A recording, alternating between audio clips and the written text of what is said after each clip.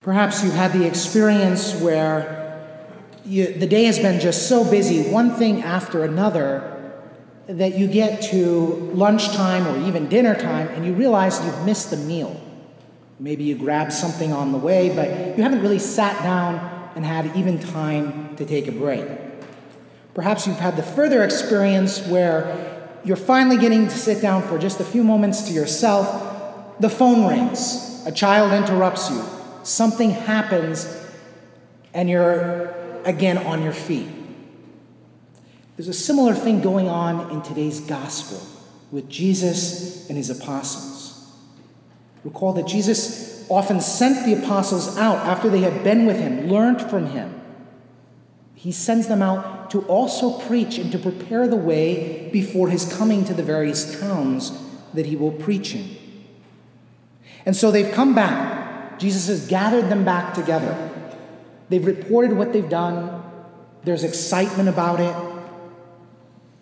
They tell the Lord, "We saw Satan falling from the sky," meaning they saw when they preached and when they performed exorcisms that Satan was subject to them.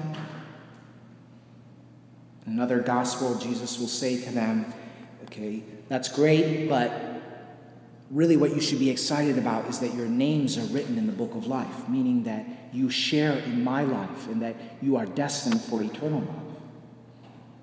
But here Jesus says in Mark's gospel, "Come away by yourselves to a deserted place and rest a while."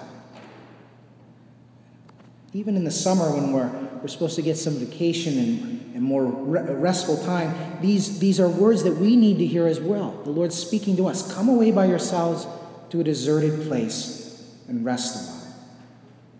If you've ever been to the Holy Land, you could also look it up online and see there's a place not far from the Sea of Galilee, actually at the edge or the bottom of the Mount of Beatitudes, that's called the deserted place. It's not even really a cave. There's a little cutout in the hill.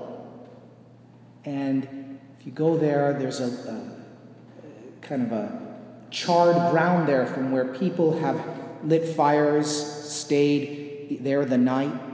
It's traditionally the spot where Jesus would go to pray. It's not too far from some of the places of his ministry, but it's outside the town. Very possibly, this is where Jesus is calling his apostles to. A deserted place. Anyway, some place that's outside of the city, outside of the regular hubbub of life. We need that as well in our own lives.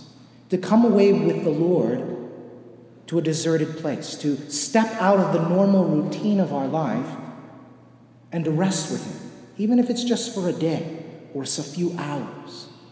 This is why the church requires for her priests that every year they go on what we call a canonical retreat, something required by canon law. It's actually something that's built in. Usually it's about 5 days. I just got back from that actually last night. I was at a monastery. I left after all the masses last Sunday and was there, and it was something to rejuvenate me. But you also, as the people of God, need to find some time, conference, in where we can step outside of our normal everyday routine and encounter the Lord in a special way. Sometimes it's a men's conference, sometimes it's a women's conference. Recently at Holy Trinity, there was one for couples. There was also sometimes opportunities for families. Whether it's put on by the diocese or something else, these are important opportunities to come away, to examine our life, to look and see, how can I allow God more in? How can I allow the rest and the peace that God really wants in my life to be more of a reality? So they go away by themselves to this deserted place. They get into the boat, but they're not left alone. Life comes in again. People saw them leaving, and many came to know about it. They hastened there on foot from all the towns and arrived at the place before them. Maybe you've had the opportunity to get a few minutes for prayer, and then somebody's interrupted you too. And one of the first reactions, and it's a very human reaction, understandable, is to get upset. I just want a few minutes with God and I can't even get this time. Jesus doesn't react that way, though. And here's where we see the major theme for this week is the shepherd. Jesus is interrupted out of his own personal time that he's seeking to take with the apostles to be with God. And it says his heart was moved with pity. We need to, it is an obligation, not a superfluous thing, not something that is an option. We need to take time with God each and every day. But sometimes the needs of others may interrupt that time. We may be able to say, okay, wait, I'll come back, give me a few minutes and I'll come to deal with that. We don't have to answer the phone. But sometimes the needs of charity, a sick child, something that is quasi-emergency, will interrupt.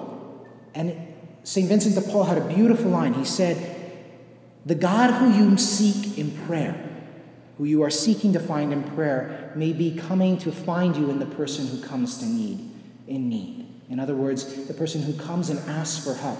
You leave your prayer to go serve the God whom you've been seeking.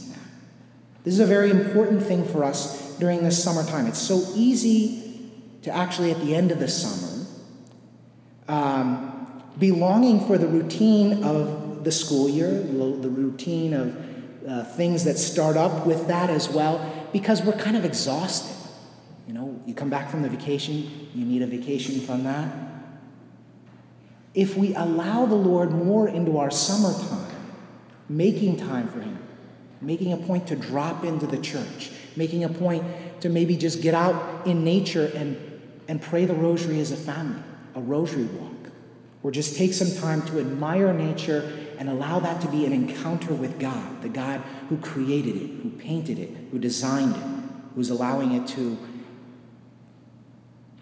roll out is almost like a great theater before our eyes. These will be times then that will truly rejuvenate us and help us to go back to our duties with God not only in mind, but with God at our side. Yes, Jesus says to us all, come away by yourselves to a deserted place and rest a while. In my homily, I rather loosely paraphrased St. Vincent de Paul. Here is the quote given in context of his instruction to some of his disciples. If a needy person requires medicine or other help during prayer time, do whatever has to be done with peace of mind. Offer the deed to God as your prayer. Do not become upset or feel guilty because you interrupted your prayer to serve the poor. God is not neglected if you leave him for such service. One of God's works is merely interrupted so that another can be carried out. So when you leave prayer to serve some poor person, remember that this very service is performed for God. St. Vincent was talking about this in context with the poor, but certainly anyone who truly needs our help, if we go to serve them, we are continuing the act of prayer.